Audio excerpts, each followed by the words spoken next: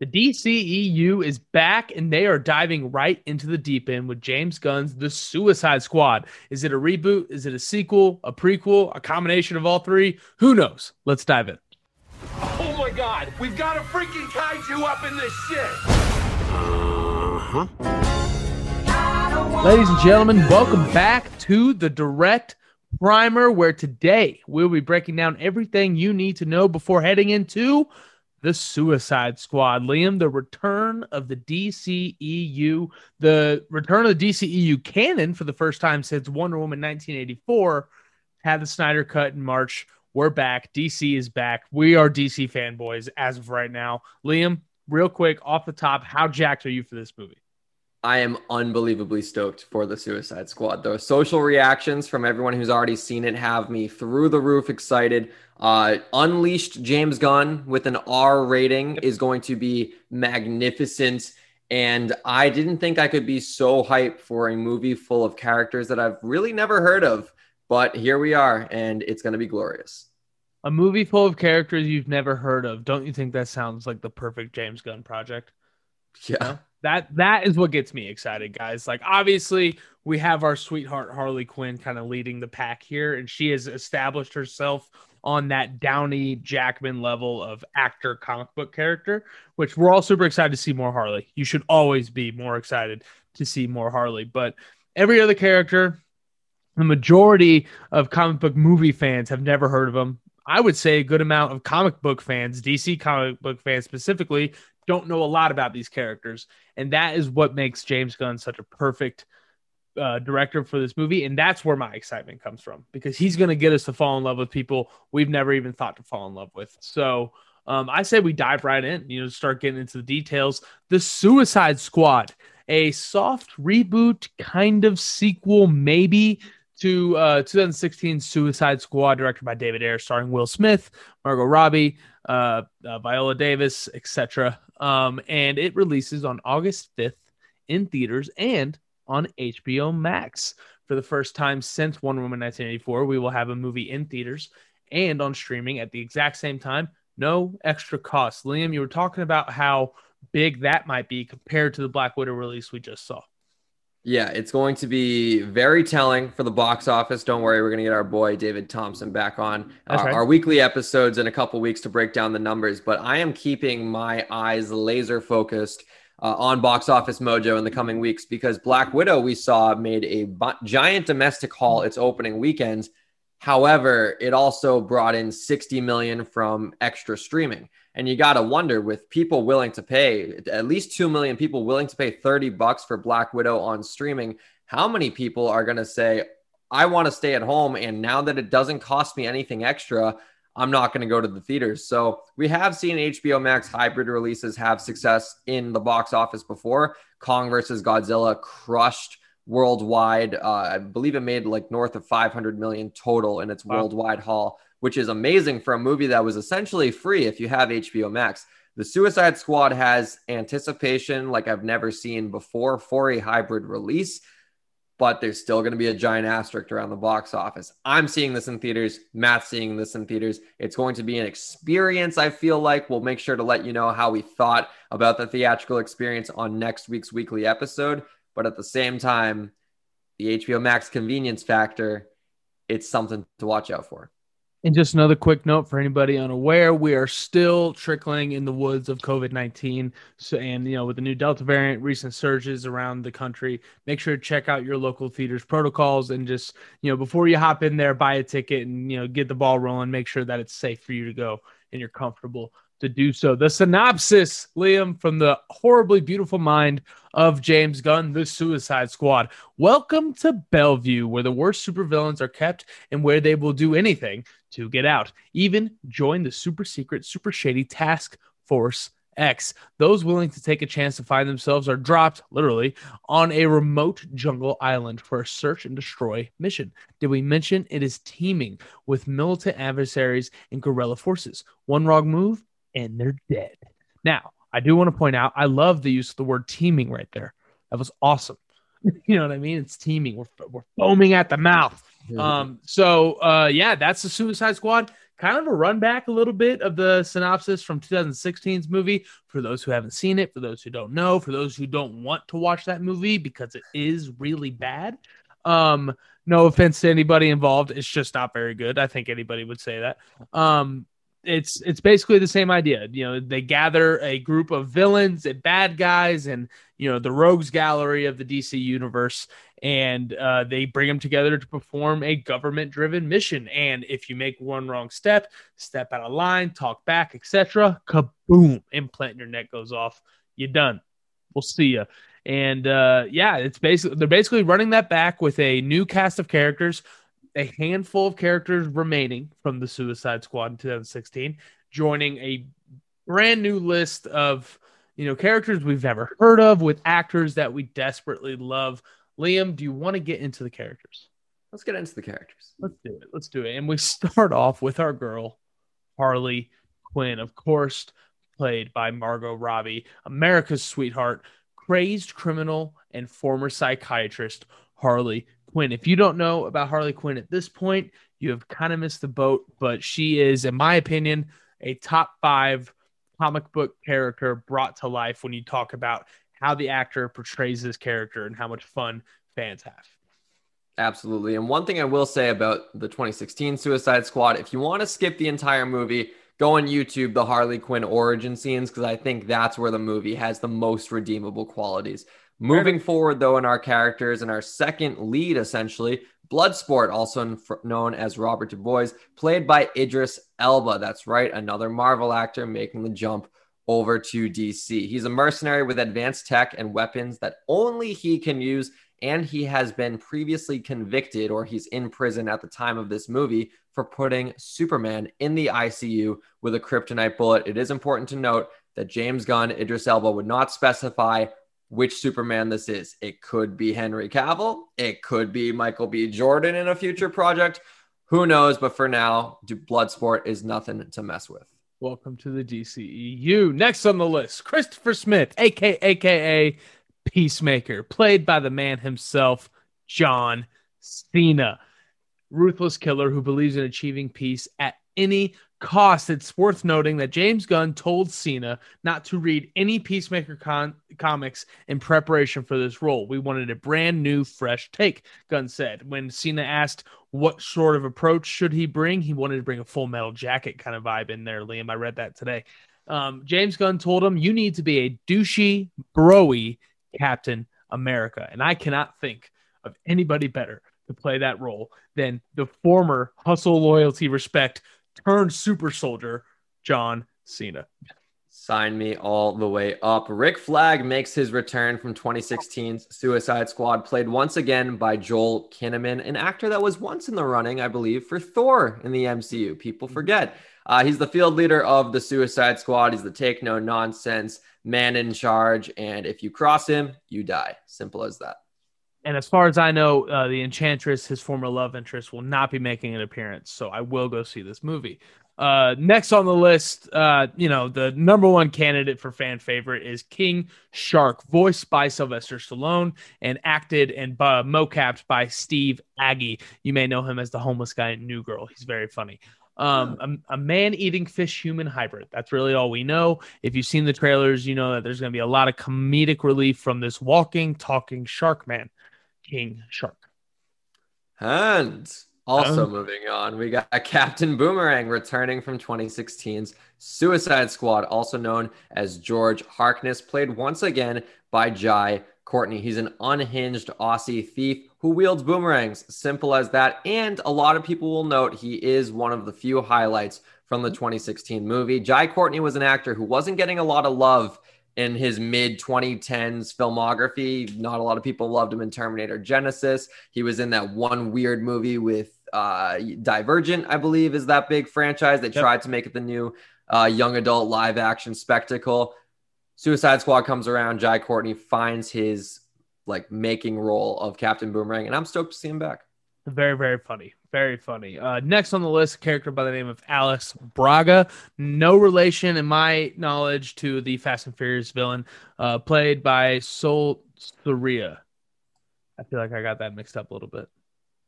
Okay, Sol Soria is the character. The actress's name is Alice Braga. It's very confusing. There's not really a lot on this character online that I could find, but what I do know, she is a Maltese resistance leader who, in the comics, has some nanotech abilities that allows her to really get into anything.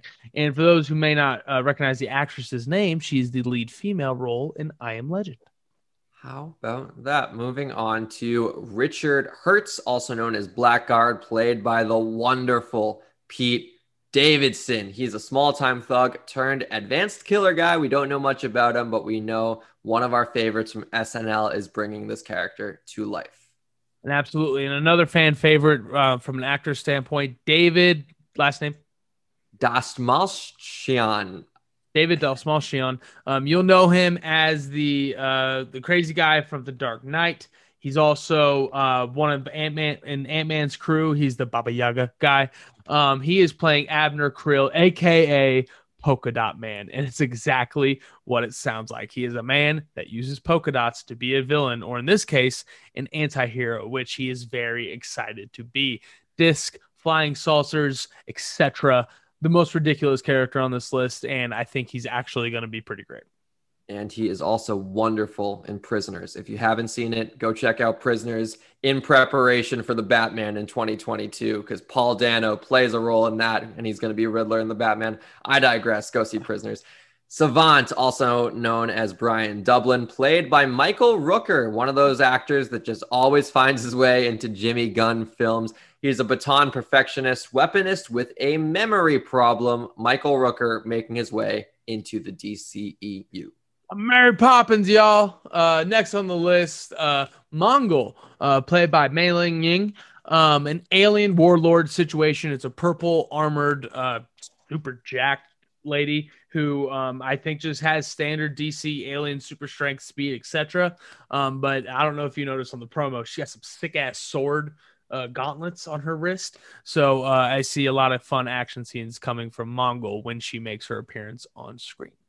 Speaking of friends of James Gunn, Nathan Fillion makes his way into the Suicide Squad as Corey Pitzner, a.k.a. TDK, a.k.a. the Detachable Kid. His limbs come off. That's all you need to know. And I am so excited that this character is coming in, because way back when, a 6-year-old Liam's first ever comic included Arm Fall Off Boy. I'm not kidding. And this is wildly full circle that this character is making his way into live action.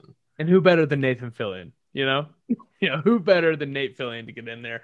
Next on the list, a character that's getting a lot of shine in the promo, Ratcatcher 2. Not 1, not 3, Ratcatcher 2, played by Daniela Melchior. She communicates with rats. That's kind of her thing. She can, bring rats to her aid at any time. And, based on the sketchy places that this team is going to find themselves, could be pretty useful. People will want to forget about 2016 Suicide Squad, but the unsung hero no one expected was Diablo, and I think Ratcatcher 2 will have the same vibe in this one. Moving on, Sean Gunn, brother of James Gunn, is going to be doing motion capture and I believe whatever noises he makes. Weasel. He's a weasel. That's all you got to know. And for those who don't know, Sean Gunn also did every mocap movement for Rocket Raccoon, so this is not out of his realm. That dude can walk with some bent knees. Next on the list, Javelin, played by Fula Borg. He's an Olympic athlete turned criminal who has an arsenal of javelin-inspired weapons. It's a ridiculous thing. He's got a ridiculous costume. I cannot wait for the pompousness to come out of this type of character. And a lot of these characters have that kind of vibe. We will move on to the Task Force X commanding officer, Amanda Waller, played by Viola Davis. She is the HBIC of the Suicide Squad, and she takes no prisoners. She takes no anyone going against her will for anything, and she is going to be in charge of the Suicide Squad, reprising her role from 2016. Another bright spot from the 2016 movie. The characters weren't the problem with that movie, I'm starting to realize. You know what I mean? Just the story. Just a story. And last but not least, our antagonist, the bad guy amongst bad guys, Gaius Greaves, a.k.a. The Thinker, a classic DC comic villain played by Peter Capaldi. This is a tech-driven telekinesis and mind control villain. He's, super smart, super, mischievous, and, he's got all the tech he needs behind him. There is reason to believe that he is the one controlling the movements and motivations of the giant starfish and terrifying kaiju known as Starro, the muscle of this movie, you could say. And that is our incredibly long and ridiculous list of characters from the Suicide Squad. Liam, before we dive into which ones we're most excited about, we need to point out that James Gunn has made it very clear in all marketing campaigns that you should not fall in love with any of these characters because many of them will die and anyone can get it. I think, we just because we cover this stuff and we know how movies work, we can kind of decide who is going to make it the longest. We have our headliners and we'll talk about them more at length, but I want to ask you, Liam, who do you think is your favorite to be a guaranteed death in this movie? I want everybody to think of Deadpool 2. What was X-Force when they jump out of the plane and they just go off like flies? Think of that type of scene. I feel like we get one of those here based on James Gunn's comments. Liam, who is your favorite to take the plunge and become a casualty of comedy? There's so many, but I'm going to go with Javelin. I think Javelin is dead super fast because of just the absurdity of the character and his weaponry. And I think he gets impaled with one of his very own javelins. Oh, see, that'd be great. See, that would be awesome. I would love to see that. Mine's going to shock you a little bit. I think that there's going to be a bunch of characters that die, but I think stakes need to be set. It can't be. I feel like every new character we meet, people say, oh, he's going to die because we've never met him or her before. So I think we need to kill off one character that is somewhat established. I think Captain Boomerang is going to bite it pretty early. It really kind of sets the tone of anyone can get it. If one of the 4 leftover characters from the original film gets wasted in the first bit, he could be the biggest profile name to go down, but that is my guess. This is straight up Game of Thrones theory at this point, right? Like who can die is the question more than anything. But Liam, let's talk about, who's not going to die. Let's do dealer's choice, kind of like Sizzle Reel. What character are you most excited to talk about? Well, I'm very excited to talk about Peacemaker. And at first I was going to say guaranteed not to die because he has a series coming out, but Black Widow effect, right? Went into Endgame being the only one of the original 6 that is guaranteed not to die as Black Widow because we got a movie coming out. Who cares if it's a prequel? Like if that's already established, they probably want to start a franchise, right? Nope, dead, bye-bye. So Peacemaker could very well be an origin series come January, but I want him to survive. I love all the stuff we've got from John Cena. John Cena, I think, is going to go the Dave Bautista route in terms of James Gunn getting them to A-list status, not just because they're both wrestlers, but because James Gunn gets the best out of these wrestlers turned actors. He focuses on their strengths. Dave Bautista in 2014 was no Blade Runner 2049 actor. He was not giving anything wild with his performances. He was stoic and charismatic all in one. Like that's something that should not usually work. John Cena, same way. He doesn't exactly have crazy chops, but he can act absurd and ham it up like he would when he's cutting a promo in a wrestling ring. And I think that's what Peacemaker is going to be. And I think that's why audiences are going to fall in love with him. Couldn't agree with you more. I compare James Gunn to a Bill Belichick type coach in the NFL where, he doesn't force different actors to fit the script or the tone of the movie. He will write a script and a tone of a movie around the strengths of his supplementary actors. You have Idris Elba, you have Margot Robbie. I think Joel Kinnaman's actually a really good actor. So you can kind of let them kind of do the heavy work. But when John Cena is going to shine, it's going to be through his strengths with, like you said, is the goofy thing. He's so good at the goofy. And, we've seen him in the ring for decades now, being able to kind of turn that switch into serious and angry every now and again. And I think because he is so goofy and silly and babyface and, you can't see me, the most ridiculous tagline that got the greatest praise ever, right? When he makes that emotional switch, I think it hits a little hard. That's the kind of stuff I'm excited to see James Gunn pull out of him. It's not so much about can Cena do it or not. It's can him and Gunn work together to find the right opportunity to push go on that emotion, because if you do it too much, John Cena is going to kind of falter by the wayside of his acting abilities that we've seen. I've seen Fast 9. He's a fine actor, but I mean, come on, he's not going to win any Oscars anytime soon. Let him do him, which is funny. This he looks hilarious. Like, he looks like an instant hit as far as funny characters in these DCEU movies. They've trended funny, the DCEU, as of late. You know, Shazam and Birds of Prey, comedies. You know, you could straight up say that those are comedies. I would even say the Snyder Cut was more funny than I expected it to be.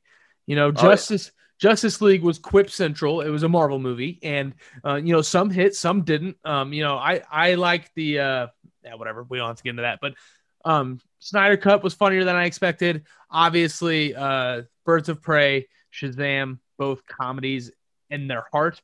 Wonder Woman 1984. Don't remember if it was funny or not. But I think that John Cena is going to be a big spotlight from the comedic standpoint of this movie. That was too long. I understand that. We're going to hold her off till the end. We're going to close with our girl, I think, at this point. So let's first talk about Bloodsport. Let's talk about Idris Elba. Black Superman, bitch. I'm going to count it real quick. 1, 2, 3, 4, 5. 5 actors in this movie, previous MCU actors coming to the DC, and Idris Elba is obviously the biggest name on that list, besides maybe Sly Stallone. The Bloodsport character looks cool. You know, everybody's asking, like, oh, is this Will Smith's character recast? I don't think it is. Deadshot is more of a precision weaponist, where I believe Bloodsport is more unique and crazy, fun kind of weapons. So I'm excited to see Idris Elba do his thing, which is just kind of be a badass that, you know, usually has a connection with one or two characters in the movie. And, you know, we're going to see how important his role is here, but from the trailers, he seems to be a, you know, top 3 billing character in this movie. People do forget, though, Elba was originally reported to be recast as Deadshot. And then based on the reaction to that, they decided to go with Bloodsport, a new character, rather than recasting Will Smith, with hopes that maybe if this movie was a success, maybe Will Smith would come back down the line. I don't know if that's the ultimate goal or more about just maintaining some form of continuity by keeping, you know, the same faces to the same characters. But at the same time, I'm glad that I'm glad that Elba's playing a new character per se, because it allows him to not be handcuffed by the previous movie. I don't think any of the returning characters are necessarily being like, we need to continue how we left off in 2016 Suicide Squad. But knowing actors the caliber of Margot Robbie, Idris Elba, Viola Davis, they're not just going to ignore what they set up in 2016. So letting Idris Elba paint with a blank canvas, I think, is a good choice. And I'm excited to see Bloodsport. 100%. And before we move on to whoever you want to talk about next, I do want to bring up Ratcatcher 2, who through the trailers looks like her and Bloodsport have some sort of connection, whether it be romantic or maybe even more of a father-daughter thing like we've seen Elba do in the past. So I think Ratcatcher 2, like you said earlier, has a chance to be the sneaky emotional core of this movie. Gunn has this unbelievably creative ability to make a movie so funny and so dialogue energy driven, if that's even a phrase I can say, and just such an entertaining, you know, bit by bit kind of movie, and then sneak emotion in where you never expect it to be. Ratcatcher 2 has a great chance to perform that role with such a ridiculous power. It just seems like a Gunn move. So Liam, who's next on your list here? I'm very excited about Polka Dot Man. Yeah, I love the actor. I love the absurdity. I love his social media presence. I'm not going to try to pronounce his last name again, but David's social media presence is fantastic. He always just seems like someone who's just so thankful to be a part of these movies, even though it's not like it's luck at this point. Like, we're talking about a guy who has a very memorable small role in The Dark Knight, a movie that's 13 years old, and people still recognize his face. He got awards praise for Prisoners. He got, you know, a lot of comedic praise for his role in Ant-Man and Ant-Man and the Wasp. So having him come in and play this absurd role of Polka Dot Man, I don't know how the powers work. It seems like he's just throwing those little circle counter dots that they would give you in math class in elementary school. If anyone knows what I'm talking about, those little slides where it's like, all right, now if you take 3 away, how many do you have left? You know, visual learning for basic math back in the day. That's this guy's superpower. Teach me about it, Polka Dot Man. I'm excited. See, we were more the blocks, the little cubes stacked on top of each other. This is Yeah. 10. Put them together, it's 100, and do that whole thing. Not math guys, numbers guys though, for sure. Correct. For sure. Let's move on. I really think Pete Davidson's gonna die early. Me too, and I'm very sad about it.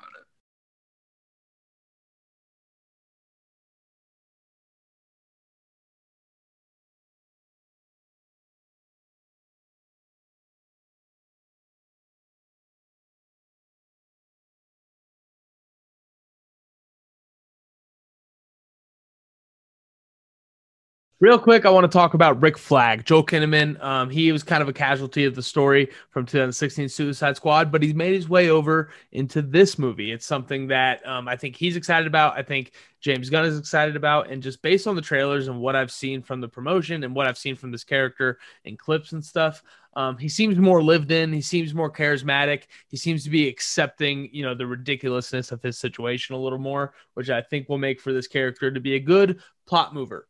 He's going to be the audience within the crew, experiencing everything alongside with us. So Joel Kinnaman, a former Craven speculative, makes his way here as Rick Flag.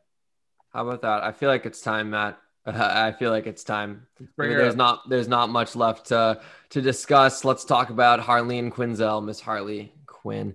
I'm very, very interested to see where they take this character moving forward, because it's one of those characters I think DC never wants to kill off, because they always want to have her in their back pocket. But I think they have a little hesitation on ever using her in a solo movie again, because Birds of Prey wasn't exactly a commercial success. That said, it did also come out in February, right before COVID. It had the whole title fiasco where they initially released it as Birds of Prey and the Fabulous Emancipation of One Harley Quinn. Didn't do too well opening weekend. They realized the title should have focused more on Harley, so they retitled it Harley Quinn, Birds of Prey. Little bit too late in that front, but yikes. I think Harley Quinn's a character where she can kind of operate like a Black Widow in Marvel, where she can pop up in an ensemble picture. She can pop up as a supporting character in a future Batman movie, if you even want to go there.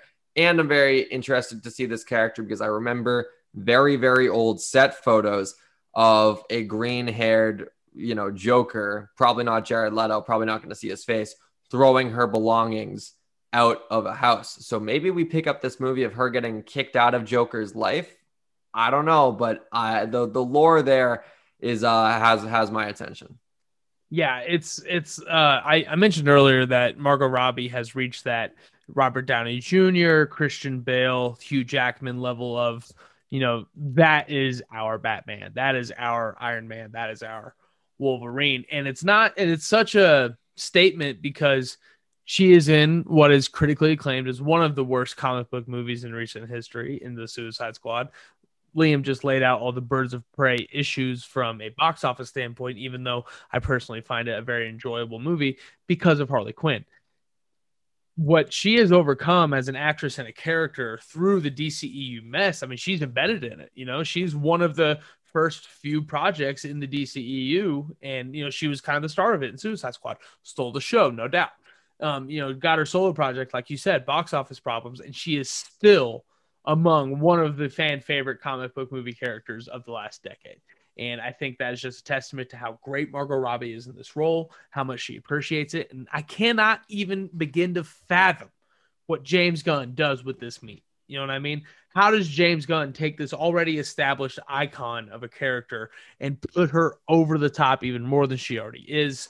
Margot Robbie is about to slay. It's going to be interesting to see, how focused this movie is on her, because, she wasn't necessarily the running away, main focus of Suicide Squad in 2016. She definitely got more work than a lot of other people in that movie, though. And it's because she's so charismatic. I think Air realized that, and now Gunn gets a chance to do the same. And that's our cast of characters. Amanda Waller, Viola Davis returns as, nobody can trust her. Very exciting. I think she was a standout in the 2016 Suicide Squad. And for those who don't know, Starro, I mentioned him earlier, quite literally a 12-story tall starfish who in the comics has a lot of mind control powers. So it is as ridiculous as it could possibly be.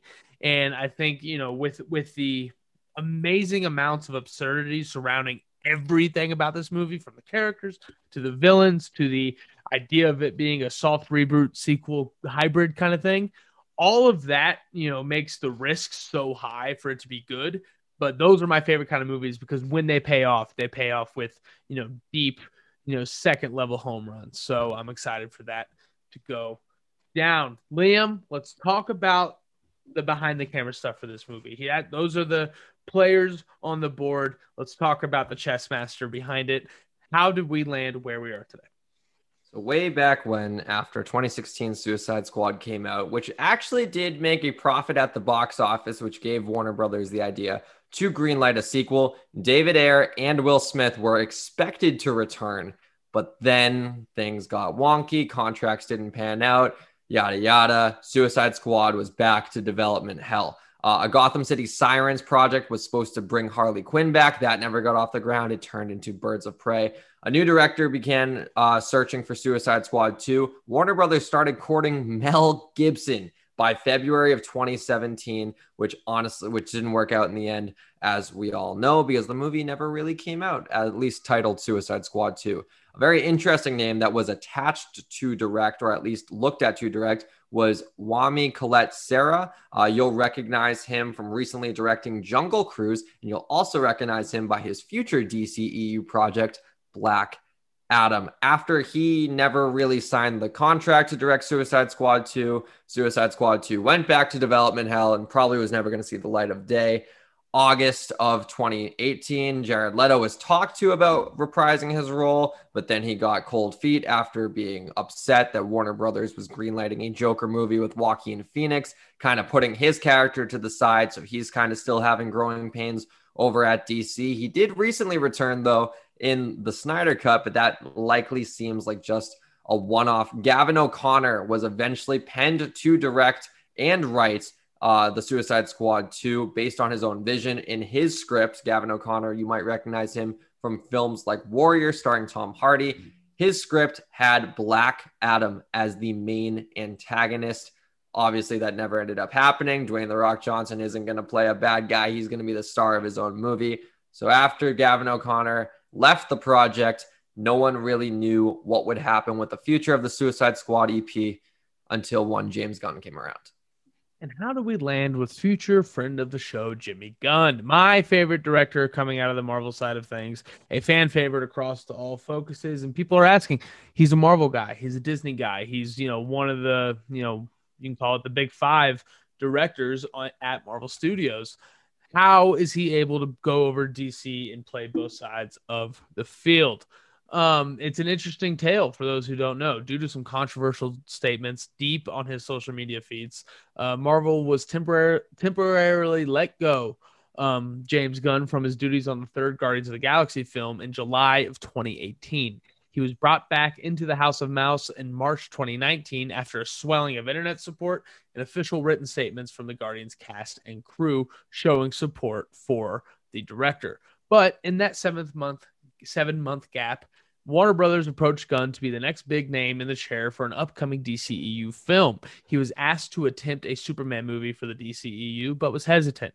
After showing some hesitation, Warner Brothers told Gunn, "You can make whatever you want with whatever DC property you want to make it with. This is your world. We're living in it. What would you like to do?" And the rest is history. And he picked the Suicide Squad. He picked these ridiculous cast of characters. He picked this insanely absurd and ridiculous, format to make his debut into the DC side of things with a rated R sword on his waist. It's unbelievable that he picked this crazy story, but nobody's surprised because James Gunn made his money taking one of the most unknown IPs in the history of Marvel Comics and turning them into overnight sensations, my favorite Marvel movie, and fan favorites across the world. So that is how we landed at James Gunn. An interesting note about the Marvel side of things when James Gunn's making all this DC content. After learning about his new gig with the Suicide Squad, Marvel Studios' Kevin Feige encouraged Gunn to, quote, "make a great film." And then Feige went on to delay Guardians 3 production to give the director enough time to complete both projects. Once upon a time, Guardians 3 was set to kick off Phase 4, at least from a theatrical standpoint, as it was May 2020 as the original release date. But they waited on Gunn. Liam, I want to hear your thoughts on, all of that, but, also just the idea that Kevin Feige not only respected James Gunn taking the opportunity to go to the DCEU and make his dream movie from a DC standpoint, but he also pushed back the release of one of his most successful IPs, the third installment of that show, and moved it to the back of Phase 4 just to wait on Gunn because he knows that's his guy. It's just hilarious to me because I'll always think about the AEW WWE comparison of when a guy hops over to another company, which is kind of viewed as a rival. It's a little different with comic book movies because when one is succeeding, the whole genre is succeeding. But in pro wrestling, if a guy hops over to New Japan for a spell, Vince McMahon is just going to pretend you don't exist and he's going to erase you from the history books. Kevin Feige taking the initiative to go, hey, best of luck with what you do over at DC. We'll be waiting for you. And we're going to restructure Phase 4, at least from behind the scenes, to fit your mold. Wonderful, wonderful. I can't thank Kevin Feige enough for being that flexible. But it's also wild. I don't want to get into too much Guardians talk, but the reshuffling of the scheduling, Guardians 3 now comes out after Thor Love and Thunder. So if Gunn never leaves and Suicide Squad never happens, how different is Thor Love and Thunder? Because Guardians 3 would have came out before it. Does Thor Love and Thunder even happen? What happens with the Guardians holiday special? Does that get greenlit? Is that a byproduct of, hey, we want you to come back, and as an incentive, we'll give you a little holiday special. We'll do whatever you want with these characters. There's so many implications with Gunn taking this movie and going to DC for a quick spell, but I love the flexibility from behind the scenes because it shows that at the end of the day, people like Feige, people like the head execs at Warner Brothers don't care about your past work, whether or not you're working for the quote unquote rival or not. They just want you to make good content. And that's all we can ask for as fans. It's really exciting. Like I mentioned, James Gunn, one of my favorite directors, and it's because of his ability to combine comedy and emotion, drape it in some great action and visuals. I mean, you look at Guardians, some of the most beautiful still frames in the MCU, being so CGI heavy. This movie does seem a little bit more practical based on the featurettes. Obviously, heavy green screen, heavy blue screen, a lot of mocap, but I think that, some of the action sequences are going to have a little more grit and grammar behind it compared to Gunn's Marvel showing so far. But one thing we have to talk about is this R rating that Gunn is allowed to work with. I mean, the Guardians of the Galaxy have been the drunk uncle at every MCU Christmas party ever since they stepped on the scene, and in the best way possible. They are ridiculous dialogue, crazy things that they're saying. It kind of takes you out of, the fact that this is a serious movie a lot of the times, which it's supposed to do because it's so good at being both. But Liam, how excited are you to see James Gunn work with an R rating while his pen touches paper for the Suicide Squad? I'm a little scared, to be honest, just because I feel like this movie is going to be super gory. Not like to the level of a slasher film, but, I've seen clips from Slither, one of James Gunn's earlier films. I'll never sit down and watch that in the dark. I'll watch YouTube clips on the mini player, hiding myself in the comments while these gory kills are happening. But yeah, I do think these deaths are going to be wincing. I think there's going to be a lot of crude humor, which is not a bad thing. That's James Gunn's wheelhouse. And I want to see, because we've seen so much what he can do with the PG-13 rating with Guardians Volumes 1 and 2. And even, writing some of the dialogue for Infinity War and Endgame, because he definitely had input there. Getting to see him with literally no rules attached. I mean, just to make a professional wrestling comparison, as I always love to do, it's like getting one of your favorite like technical wrestlers in a no disqualifications match when they can experiment with weapons and breaking the rules and not having to worry about getting counted out or disqualified. James Gunn's going to be completely unleashed here, and that is probably the thing I'm most looking forward to. And we talk about Marvel too much in this segment. I get that, but that is kind of the drape behind all of this. James Gunn is a fan favorite because of his work in the MCU. People, DCEU fans who don't necessarily like the MCU, they like to point out that MCU fans just want the DCEU to be colorful and funny, and that's what makes an MCU movie because it's colorful and funny. While that is, there's truth to that in the sense that that's the style of the MCU, and I personally like that. Really, what we want the DCEU to adapt from the MCU is characters we care about, emotional storylines that, have depth and isn't just, surface level stuff. And also, hey, a good plot maybe wouldn't be the worst thing ever. Those are the qualities of the MCU that, we wish were in the DCEU more. James Gunn embodies those qualities to a T with Guardians. Yes, they're funny and colorful like every other MCU movie, but it's the emotion, it's the character dynamics, it's the the plot supporting great characters and characters supporting a great plot. It's the symmetry of story and development at the same time. Those are what makes the Guardians movie so great. And, with this ridiculous, I mean, this is the Guardians of the Galaxy of the DCEU. You know what I mean? Mm-hmm. And Suicide Squad didn't come first, but that's what everybody calls it. The Suicide Squad, the bad guys being good. Wow, it's going to be great. This is James Gunn's chance to basically make a Guardians movie, mix it with a little bit of Deadpool, starring Harley Quinn. Like that's the ultimate cocktail for if DCEU fans want MCU fans to appreciate that brand, this is what's going to do it. This combination of pieces, and it all starts and ends with James Gunn. Like we mentioned, a hybrid release on HBO Max and in theaters. Here at the Direct Podcast, we encourage everybody who is able, comfortable, and safely capable of attending the theaters, do so. Keep the industry alive. We like the big red chairs. We like the expensive popcorn, but we understand situations are situational. And one quick reminder, if you are listening to this on a Sunday, because we're going to announce the winner on Monday, August 2nd, make sure to enter for the Fandango gift card giveaway. All you got to do, hashtag the direct at the theaters, tag myself and Matt on the tweet itself, tag 3 friends as well, and let us know who your favorite or most anticipated character is going into this movie. That's all you got to do. Follow myself and Matt on socials at Liam T. Crowley, at Matt Remke, ROEMB as in boy KE, and you'll be entered. But we're announcing the giveaway winner on Monday, August 2nd. So only if you're listening on the day we drop this episode, Sunday, August 1st, get that tweet out, let us know, and you'll be entered to win a Fandango $15 gift card. We appreciate all of you for listening. We want to help you get into the theaters. Liam, because the way we set up this Word document, we have to get into the story, but I'm going to be completely honest. It really does just seem like a rehash of the 2016 Suicide Squad story. Get bad guys together, ultimatum, you do what we say or you die. Here's what we're sending you to do, a search and destroy mission in the jungle.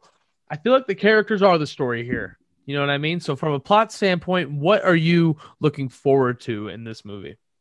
I don't really care if it's a rehash because it's such a great premise. It's the same thing as like, I think the Purge movies, even though I'm not a big horror movie or slasher movie guy, I think it's such a genius premise. Crime is legal for 12 hours. Give me that movie 10 times over and just tell it with different characters and have the events play out differently.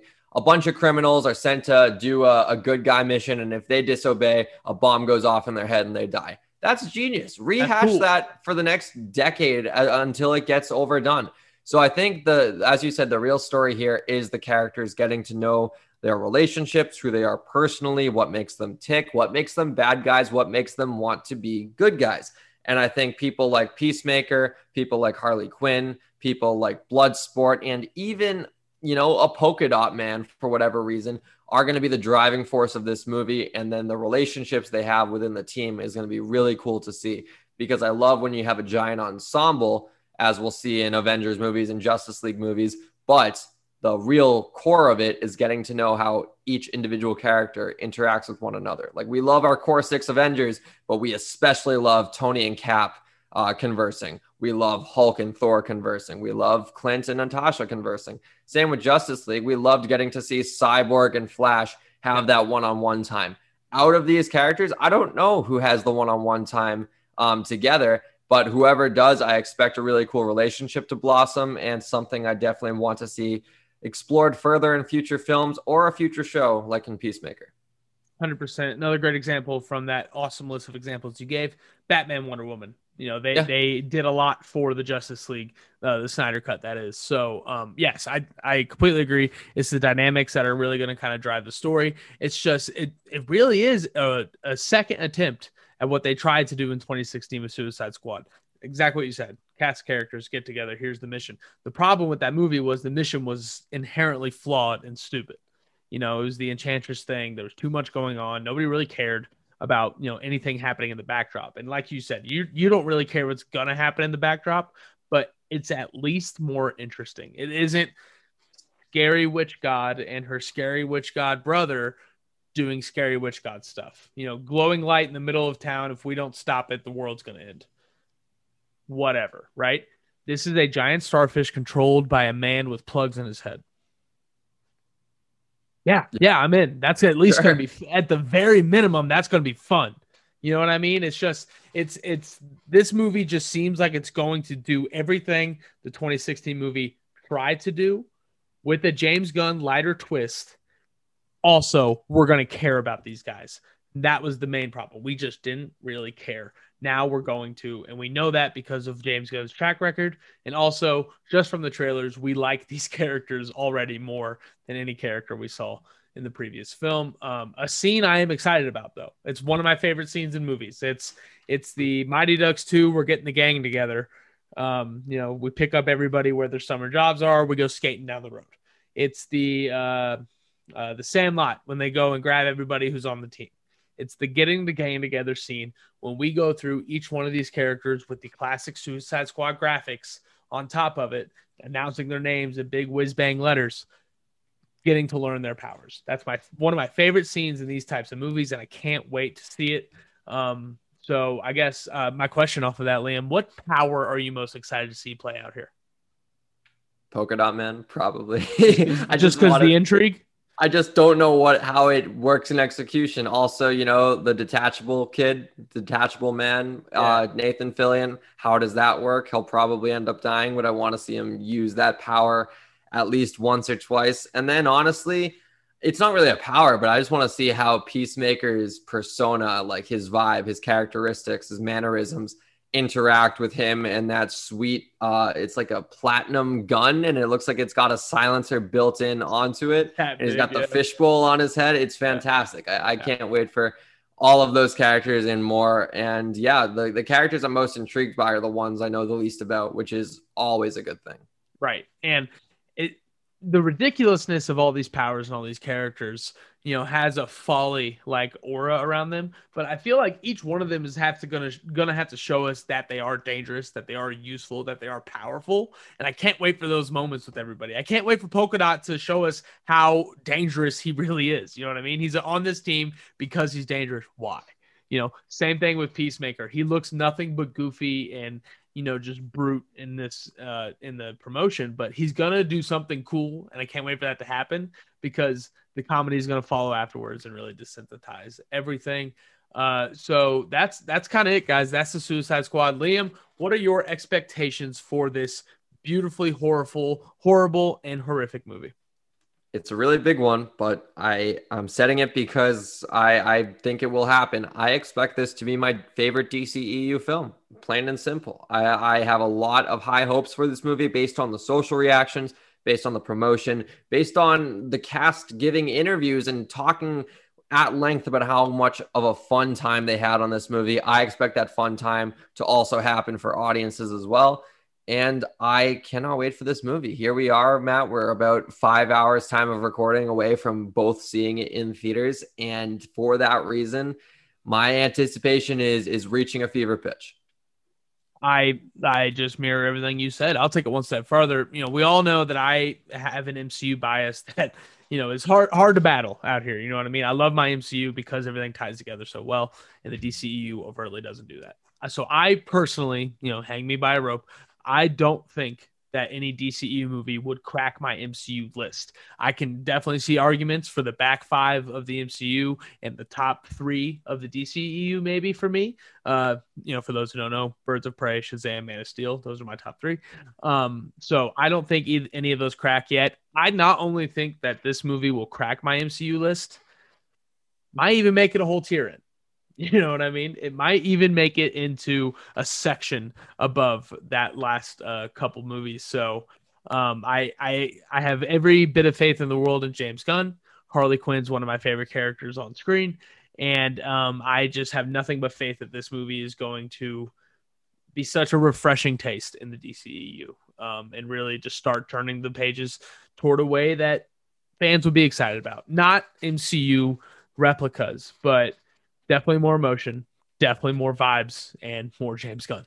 And that's all I need. So, ladies and gentlemen, that has been the Suicide Squad primer. We're going to have the review come out on Friday. I guess, on Friday, August 6th. Friday, August 6th. Yeah, episode 45 of the Direct Podcast. We will have the Suicide Squad review, and we can't wait to see you then.